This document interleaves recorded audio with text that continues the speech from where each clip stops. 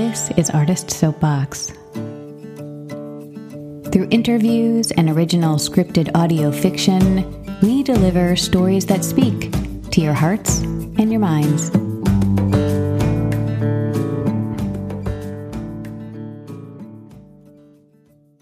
Hey friends, it's Tamara here. I hope you enjoyed the previous 3 audio fiction episodes from the Food for Thought project. As you know, Artist Soapbox produces original scripted audio fiction, such as those 3, as well as interviews with artists about their creative process. We're back to the interview/conversational format with this episode and most of the ones to follow for this season. Today, I'm dipping in to introduce 2 of our new podcast hosts, Lormera Jones and Griffin James. If you've been a longtime listener of Artist Soapbox, then you will likely know them, and you can also read their bios on the Artist Soapbox website. Have you looked at our beautiful website? I am so in love with it. Now, Lormera and Griffin contain multitudes, of course, but here are some breadcrumbs for you to follow into their conversation. Lormera Jones is an educator, director, choreographer, actor, and intimacy director. Lormera currently teaches at Meredith College while continuing to freelance in all her areas of expertise. She has been interviewed on the Soapbox several times, acted in an episode of ASBX Shorts, and will be super featured in the upcoming scripted audio fiction piece, Jesus Pancake. She is well known as a hydration advocate. Griffin James is an interdisciplinary theater maker and writer local to the Triangle area. They have a degree in English creative writing from NC State, where they were involved with the University Theater as a performer, stage manager, and more. Griffin was the production manager for all 6 of the ASBX shorts and all 3 of the Food for Thought projects. My blood runs cold thinking about all of that logistical management. You can also catch them voicing the drunk college student in And Eat It Too. Griffin was not typecast in that role. In this episode, you'll hear these 2 friends introduce themselves and each other. You'll get a sense of their style and vibe and what they'll be focusing on in their own episodes this season. Lormera and Griffin are 2 of my favorite people, and I know you will love them too. I am so grateful that they have agreed to step in as hosts. And guess what? In the next episode, you'll hear me introduce 2 more of my favorite people and guest hosts, Juliana Finch and Mara Thomas. So stay tuned for that. Enjoy this episode with Lormera and Griffin.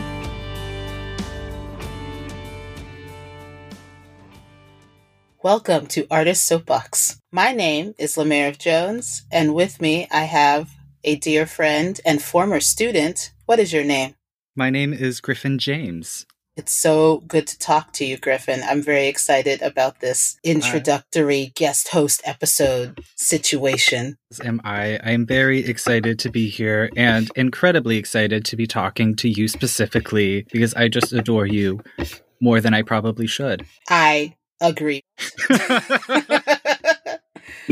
I've always loved you, and you know that. So let's not put so much sugar at the beginning of this episode. Let's ease into it.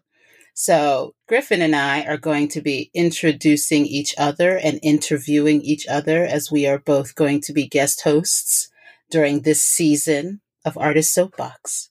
How are you feeling about being a guest host, Griffin? I am feeling excited, but nervous, but primarily excited. Looking forward to talking with the people I will speak with, and incredibly honored to be on this platform.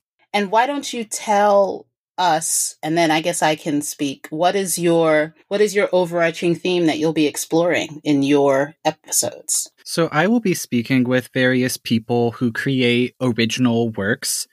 I'm very interested in how these pieces come together, and I'm particularly interested in people who make really bold and unique choices within their work.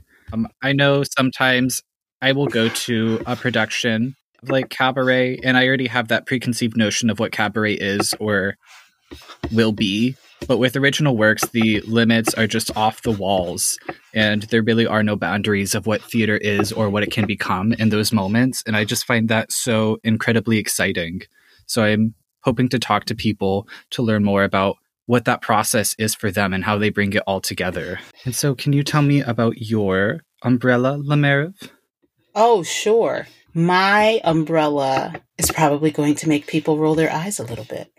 But my overarching theme is care, and what that word means: care of self, care of cast, crew, company, collaborators, care of marginalized artistic communities, care of artist process. So I'll be talking about how do we care for each other, which is a theme I honestly have been meditating on even prior to the pandemic, but especially the past 2 years, as not everyone has been on the same page about how to care for each other. And I know self-care has been a hot topic for a lot of people, and it's even become a commodity for markets to sell. Community care, however, is something I don't hear about as often. So I'm wondering either what you're hoping to uncover or what you're hoping people will take away from the conversations you're going to have. I just want us to remember, or maybe discover for the first time, how interconnected we all are, and that decisions that we make in our individual lives don't ever just affect us or even the people in our immediate circle. They really do affect the larger population, the larger community. And, not to get too political, but I think this concept of mask wearing has really re-illuminated that for me. This idea that, I can meet or I can encounter a barista at, a Caribou Coffee. That's where I've been going because they have some bomb ass hot chocolate. And we're in that in-between space where like hot drinks are still okay if you get them early enough in the morning. And I can encounter my barista at Caribou Coffee, and that person may be wearing a mask. And there may be other people in the Caribou that are masked or unmasked to a certain percentage, to a certain ratio. And I have no idea how many other people those customers have shared air with, how likely it is that they've been exposed to any illness, and that their decision making in this fictional, Caribou Coffee can affect, like, can travel, you can trace it all the way to like my niece or, my parents who are both immunocompromised, who I might see 3 days from now. And just again, just like the through line of how we are all connected, which, sounds very Disney Channel / Fern Gully for those of you that are millennials. But it's actually just really true and accurate. And, I had some sense of that before this major global event, but it's just been so much more at the forefront of my mind. And so I just want to talk about the ways in which art can illuminate that interconnectedness, and how do we maintain it and how do we shift it in this new world, because the old world doesn't exist anymore. And newsflash, it's not coming back. So what are the adjustments that we need to make as community members, both in the wider community, but also in the artistic community? How are people shifting and changing and adapting to the new world? I will give snaps to that. Thank you, snaps. I will be political. Do it. Wear your mask. It's consideration. Mm-hmm. It's consideration. It's empathy. And I don't like wearing them. I am not a fan of them yes, they are uncomfortable. And as someone that had COVID in December, I will say they're not that uncomfortable when you have it. Yeah, political. So speaking of new world and life changing, Griffin, would you talk a little bit about what it was like to be a college graduate entering into postgraduate life in a pandemic? Ooh, yeah. It was a bit rough. February ended, and to my knowledge, I have secured an internship after I graduate, and I'm going to move to Massachusetts, and I'm supposed to open the first play I'm directing, and then I'm supposed to stage manage my first show, which of course none of that happened. And by the end of March, all of it was gone.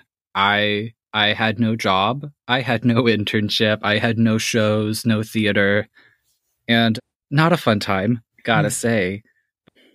It was pretty rough as well, just because I didn't renew my lease because I thought I was moving out of state following graduation. And so with no job and no apartment, I had to move back in with my parents, which is a very humbling experience for a postgraduate. Sure is. I did it too. So, yeah. And so that was all very rough. At the same time, I have to say that I was fortunate that I had parents who let me move back in, and that I have a relationship with my parents where I could move back in without it being a huge detriment to my mental health.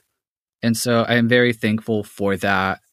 And it gave me a moment to decompress at the same time, just because suddenly I'm booked and I'm busy, and then I'm not. And I'm just suddenly floating unemployed. Yeah. And it gave me a moment to really reevaluate the trajectory of my life. It showed me some ways in which the trajectory of my life before was heading in ways that looking back, I don't know if I really wanted those trajectories.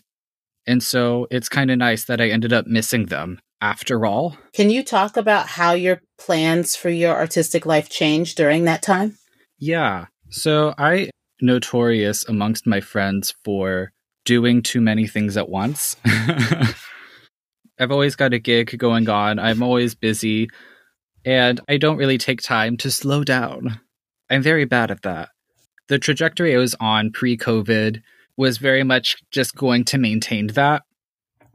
I was just going to work and freelance until maybe something happened. I don't know. I was really just in the mindset of, I need to make a resume. I need a resume full of experiences. I definitely bought into the idea of hustle culture, which is a very easy thing to buy into when you are a student or an early career professional within the arts, because there's just that fear that the moment you stop working, the work is going to stop altogether, and no one will want to work with you or even pay you for your work because you don't have the experience they deem necessary. Or you'll just be forgotten. Yeah. And I look back now and I honestly don't know how much longer I would have been able to sustain what I was doing. And I remember in the moment that it was all happening, I remember just thinking, that's college. College is supposed to be burnout and hustle and work, and you're just supposed to be tired all the time anyway. But then I was put in the situation where I could not do theater. Theater was not happening. And I had a moment where I realized it was kind of nice to just decompress. And it made me reevaluate how I wanted to navigate those spaces moving forward. I'm trying to be more conscious of the projects I take on within the frame of everything else in my life. Which is a funny thing because I'm also bad at following my own advice, because I ended up falling back into old habits in 2021. Talk about that post, I don't want to say post-pandemic, but tell me about that, reemergence into work and then subsequent burnout experience. Yeah, for sure. So basically, theaters were beginning to open back up, and I had missed theater terribly. It was my primary creative outlet within theater, and I was freelancing pretty much nonstop from January through the end of October in 2021, all while working full time. Tell me about specifically what roles you were occupying during this time. Yeah. Around the beginning of the year, I was working as a playwright on a show that I wrote that was getting a staged reading at NC State University. And then I was working as a production manager with Artist Soapbox. And then I was ASMing a Zoom show. I was assistant directing and assistant dramaturging with you for Devise 2020. And then I was doing more production manager stuff. And I ended up leaving a gig because there were a lot of things going on at that time, but it also came back to my personal life was a little bit in disarray, and I just had to step away from a project to really get my shit together before I could jump back into any other work. And another project did end up coming along, and I was very happy to have that. By the time I reached the end of the other project, I was feeling that burnout again, and I was just very tired just all the time as I was working through that final project. And there were moments where it felt like I wasn't enjoying the thing I used to love so much. And that was the scariest thing for me. And that's when I really knew that I had to take a step back and give myself a breather so that I don't grow disdainful of theater, which is just something I hold on to very dearly. So what changes would you say you've made, or what adaptations have you made to help you prioritize what projects you accept and which ones you turn down? The first thing I had to do was learn how to say no, which is not something I was particularly good at before. Normally, I would just get an offer and I would jump right on it because I was just happy to have work to do. But once I got better at saying no and leaving projects that don't serve me in the way I feel they should, basically I look at the work itself and whether or not it is work that I would be proud to be a part of. And I look at the teams who I would be working with, because who is in the room matters immensely. Yep. Yeah, if you're working with people who are just unpleasant, that's not going to change. No show can save that. Well, never say never. I don't know. No, I think you're correct. But but yeah, I try to take a deeper look into who I will be working with and the content I will be working with.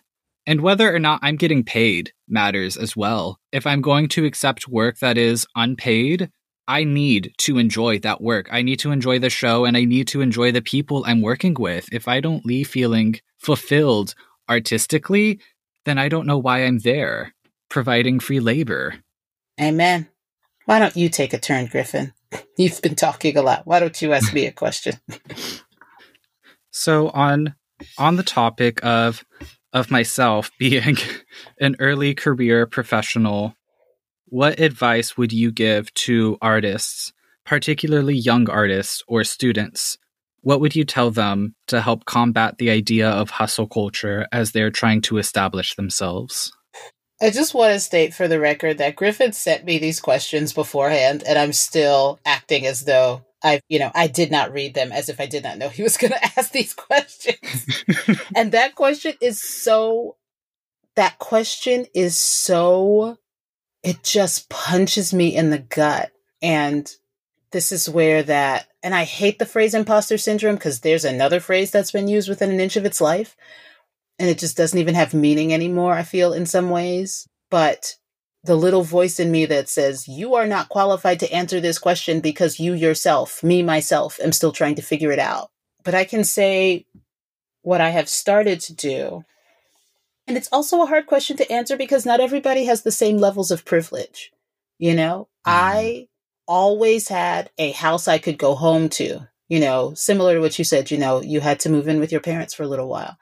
If worse came to worse, I had a house I could go to. If worse came to worse, I at least had a couple of people who I could ask for money if it got that bad. It only got that bad once or twice, especially when I was living in Cincinnati and driving a Mini Cooper like I was Charlize Theron in The Italian Job. Like I had that kind of money. And so it's a really hard question to answer because not everyone has access to the same resources that I did. It's really easy for me to say, only accept the gigs that you're passionate about, because those will be the ones that drive you, especially when the money is not great and blah, blah, blah. And everyone's threshold is different, right? So I think advice that is applicable to everyone is, and, it sounds like you might have learned this the hard way, Griffin. And unfortunately, that's the educational model that most artist students or young artists sort of have, because I mean, academia is certainly not preparing art students for a life as an artist. And then, everyone who's now in a place of power or has some sense of stability is saying, well, I had to suffer, so do you. And so putting feet to the fire is literally is the primary way that young artists figure out how to do the thing, how to make a life, not a career. Notice I say that, how to make a life in the arts. So I think a safe, regardless of privilege and resource access, thing to say is try to figure out what your limits are before you are burned to the end, if that makes sense. Try to figure out what your limits are before you're so wiped out that you're resentful of your art. I have burned myself to the core trying to do too much. What do the young people say? Trying to be extra at least 3 or 4 times. And every time there is this, pick yourself up, dust yourself off, ask yourself if you still like it. The theater, which is my primary discipline, has lost so many great artists because we do not prepare our young artists in academia, I'm speaking from an academic point of view, to figure out how to feed themselves in the midst of creating their life, their creativity life. We focus on practice. We focus on technique. We focus on craft. We do not focus on here's how to eat. Mm-hmm. So my number one rule, and that's like, it sounds like I'm sort of copping out, but if you don't figure out how to feed yourself, it doesn't matter how talented you are. I mean, I guess if you don't figure out how to feed yourself, or if you don't have that set up, if you don't have the community infrastructure, as I call it, to know like, oh, if it takes forever for me to get my freelance check because people never pay freelancers on time, I know I can get money from my mom, or I know, this great aunt, this childless aunt that doesn't have kids can spot me for a little while, or like some source of support, whether it's financial or otherwise, or mental.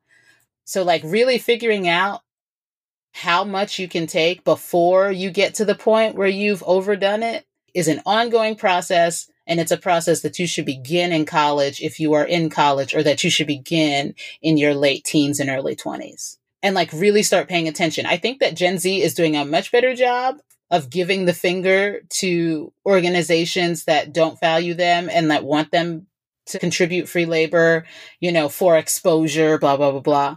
I think that generation is doing a better job than us millennials did, because we were told, oh, it's going to be great, just go to college. So I'm just going to leave it at that, because that is the most important. What I'm basically describing is, a word that I throw around all the time, but like awareness of what actually drives your artistic passion. Like that's a good thing to have. Not every project is going to do that for you, but it's a good thing to know, like what gets your motor going.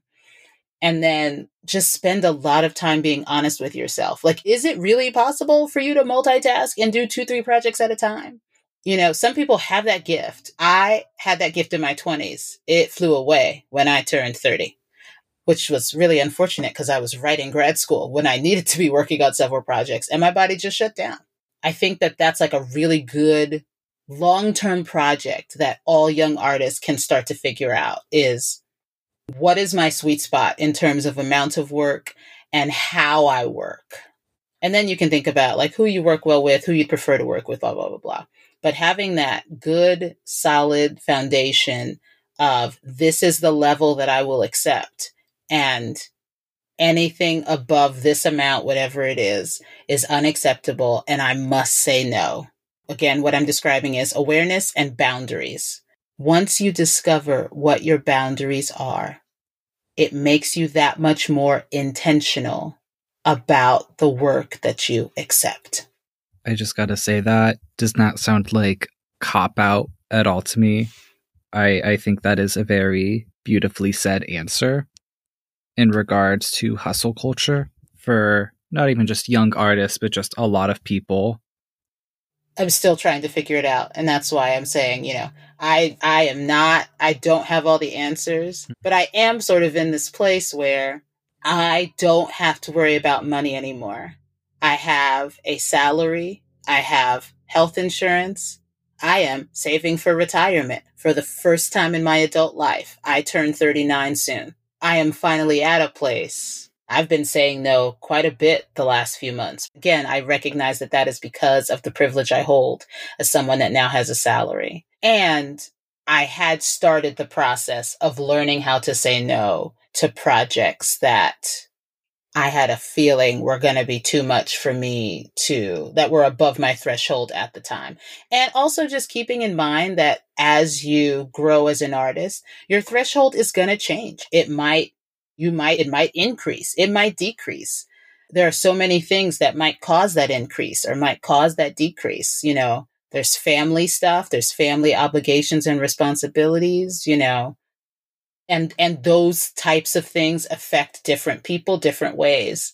I lost my grandfather and I threw myself into work. Whether that was healthy or not is another podcast, but I did more shows in 2008 than I think I've maybe ever done even to this day in my career, because I really needed something to keep me above water. Again, whether that was healthy or not, whatever. But my threshold for work increased during that time. For other people, they probably would have had to take a step back and have a smaller threshold for what they were able to accept. So it is a lifelong process. There is an ebb and a flow. And I just want to normalize that and say that ebb and flow is natural and normal. And you should expect that once you think you have a grasp on it, it will change depending on all of those factors, family, financial situation, location, the weather. And I'm not joking. Like, people that have listened to this podcast before have heard me talk about living in Ohio and how not seeing the sun for 6 months totally changed my threshold for how much work I was able to do, because I so depend on the sun for energy, which we all do. But it really affects me. Like, my seasonal depression would not allow me to work. So I'm right there with you. I know a lot of people who were complaining about daylight savings because they want that extra hour of sleep. Yeah. I get it. I hear it. And yet I'm craving that extra sunlight. I need that sunlight in my life. The Monday after daylight savings time, when it was 7:00, when my partner got home from work, and I literally said, "Why are you home so early?" And then I looked at my watch and it was 7. I cried. I was like, oh man, it is my season. And I just listened to a couple of friends a little while ago complain about how awful daylight savings is for people with kids, because now the nap schedule is an hour off, the bedtime schedule or the bedtime routine is an hour off, and the kids, they don't have the logical processing of, we've shifted, or just why are mommy and daddy acting weird, And just to circle back, you had talked about how you've hit 4 different periods of burnout throughout your career. And I was wondering what steps you take either now or as you are in those moments to care for yourself and to get yourself through it. Gosh, when you say it like that, it sounds really terrible. 4 periods of burnout, but it's really true. I mean, gosh, it's such a cliche, but the first step is admitting you have a problem. And that problem is that you are burned out. And I think that sometimes people don't want to admit it, because then admitting it is sort of like agreeing to tumble down the mountain, right? It's like once you start skiing down the mountain, you can't turn around and go, oh, I'd like to start that again, right? And so there's a sense of admitting it means it's real, and admitting that it's real means that you have to deal with it, right? And dealing with it is where the labor is. So admitting that you're burned out is number 1. Number 2, drinking water, which yes, it says hydration coach in my Instagram profile now, because that is what I am. 3, getting yourself through whatever period, picking benchmarks or dates that you can look forward to, as this is a date when something will leave my plate. This is a date where I can maybe take an exhale, because I think what part of it is people want to spend time in that moment when they are still mid-project or mid-projects, going, how did this happen? And then beating themselves up. And how did you let this happen again? And why do you keep doing this to yourself? Blah, blah, blah. It's not useful in that moment. That reflection because then you're not working on the project because you're freaking out about how behind you are or whatever, or how overwhelmed you are. So just like, I hate it. I hate this phrase, and it's so capitalist, but just push through. Or stop and reassess and say, is there something that I can let go of? Is there something, you mentioned stepping away from a project. Is there something where it will be okay if I just step back? If I just say, there's this website, gosh, this is going to have to go in the show notes, but there's this website. It's called like How to Say No. And then it's it's a series of templates that you can download for lots of different ways to turn down jobs or offers or anything. And then there's also, here's how to step away from a project template. Dear person, when I originally accepted this project, I anticipated that I would have more time, or I would have X amount of time to put toward this project. And now my circumstances have changed. I am wondering if we should part ways. Here is a reference for a person that, that may have more time, blah, blah, blah, blah. So, take a pause, see if there's stuff that you can already move off of your plate, unfinished, or that you can pass off to someone else. It depends on your discipline, but if that's a possibility, investigate that. And then pick dates that are thresholds for when you can exhale, when you can take a breath. And then here's the part that I'm still struggling with. When you get to those moments when you can exhale and take a breath, journal, bullet point, write down how you're feeling in this moment. What, if you want to reflect, where did it go south? Where did you lose control, or where did you overextend? What was the offer? What was the moment? And then maybe ask yourself why. Because sometimes there's a good reason. I really wanted to work with director X, or I finally got an opportunity to do this thing that I've been trying to do, for X amount of months or years, Sometimes there is a reason to say yes to the thing, even if you don't have the full capacity for it. It's a career opportunity. And so those are decisions those are things that might always be in competition with each other, is part of the capitalist model that we currently function in. And like you've mentioned, like we all function in it. And so it's really just sort of, again, ebbing and flowing and fighting against it when you can afford to, and when your mental load is full. And then there might be moments when you bend on your threshold a little bit and say, actually, this is a really great opportunity. I feel like this is a safe space to do this thing, to do this project, to play this part, to intimacy direct this thing. And I want to be here and I will make it work. And being realistic, I think, is the hardest thing about what you can actually make work. Does that make sense? Like that last part? Oh, yeah. Like, I really feel like I can make this work, even though it means that I won't have a day off for 5 weeks. Is that really realistic? Is it though? Really having to ask yourself the tough question. Being honest about the answer to those questions is the hardest thing, but it is the thing that will serve you the most in the long run. And you reminded me of a quote from Oscar Wilde as you were speaking. I think it was Oscar Wilde. We can fact check later. I believe it was Oscar Wilde who said, "Everything in moderation, even moderation." That sounds very Oscar Wilde-y. Yes, it does. Yeah. I have nothing to add. Oscar Wilde. Yeah, wordsmith that he is. Well, we are a little over. We are, but I'm going to ask you the last question on my list. Okay. I actually have 2 left, so we'll see. And you can actually, maybe I'll ask both, and then you can just pick whichever one you want to answer. So the first one is more advice. So what advice do you have for young artists looking towards graduation? Or do you have a favorite devised or original work that you've seen and or created? So you could answer both, or you could just answer one. Advice I would give to people who are looking to graduate, I would say, don't be afraid to get involved with companies outside of your university or your institution, because one thing I ran into is I graduated.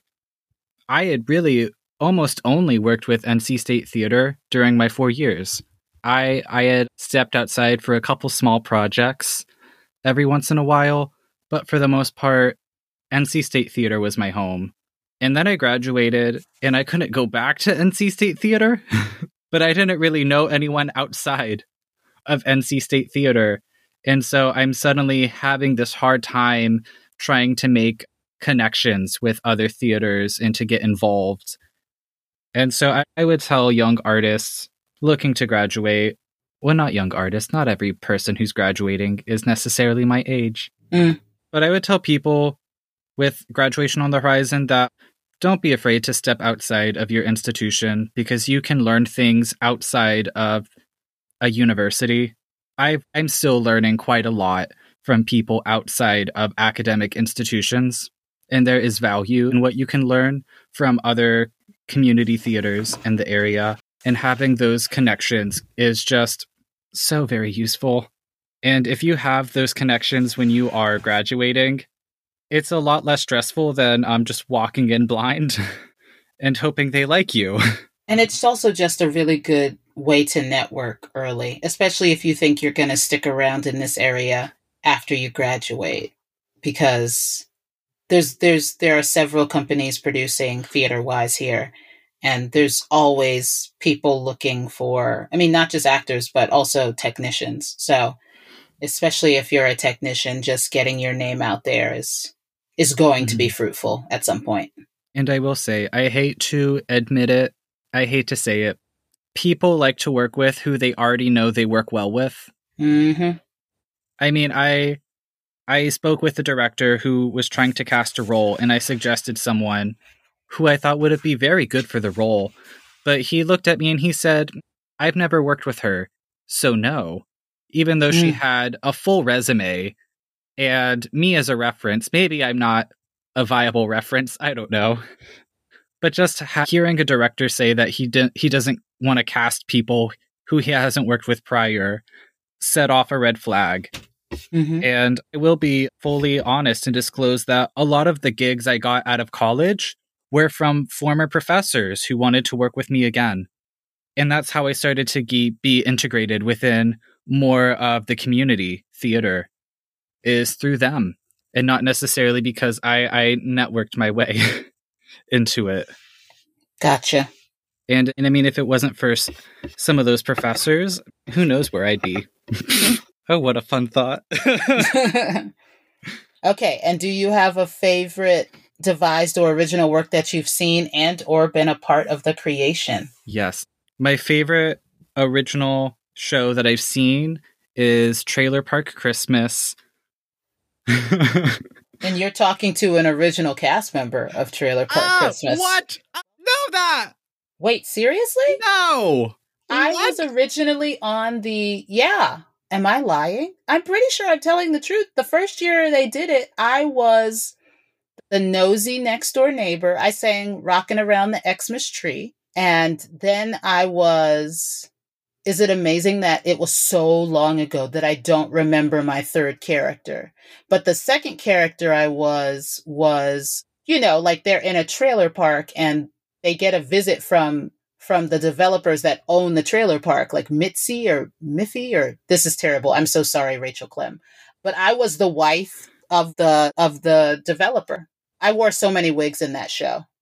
But yeah, Rachel, you know, I'm a singer, and Rachel needed someone who would sing. So I came and sang Rockin' Around the Xmas Tree, because you don't say, you know, the C word in that role in that show. Yes. That is such fun. That's such a fun revelation for me. I'm so glad that we got it in real time. But yeah, I originally just went to see the show because Rachel Clem created it, and I love Rachel. And I wanted to support Rachel, and I went with Adonis. And oh my, we had a fucking riot. What a fun time. It is a special thing, isn't it? Yes. And I mean, maybe I just saw it at the perfect moment in my life, because I was caught up in the hustle culture when I saw that show, and I was getting to a point where I was beginning to just view theater as work I do rather than something that I enjoy to do.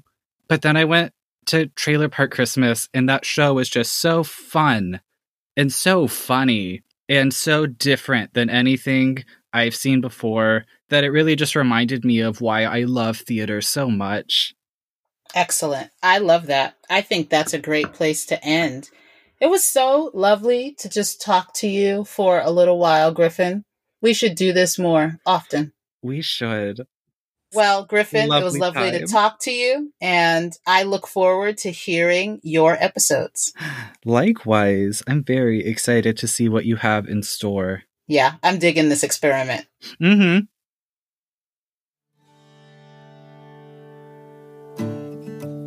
Established in 2017, Artist Soapbox is a podcast production studio based in North Carolina. Artist Soapbox produces original scripted audio fiction and an ongoing interview podcast about the creative process. We cultivate aspiring audio dramatists and producers, and we partner with organizations and individuals to create new audio content. For more information and ways to support our work, check out artistsoapbox.org or find us on Facebook, Instagram, or Twitter.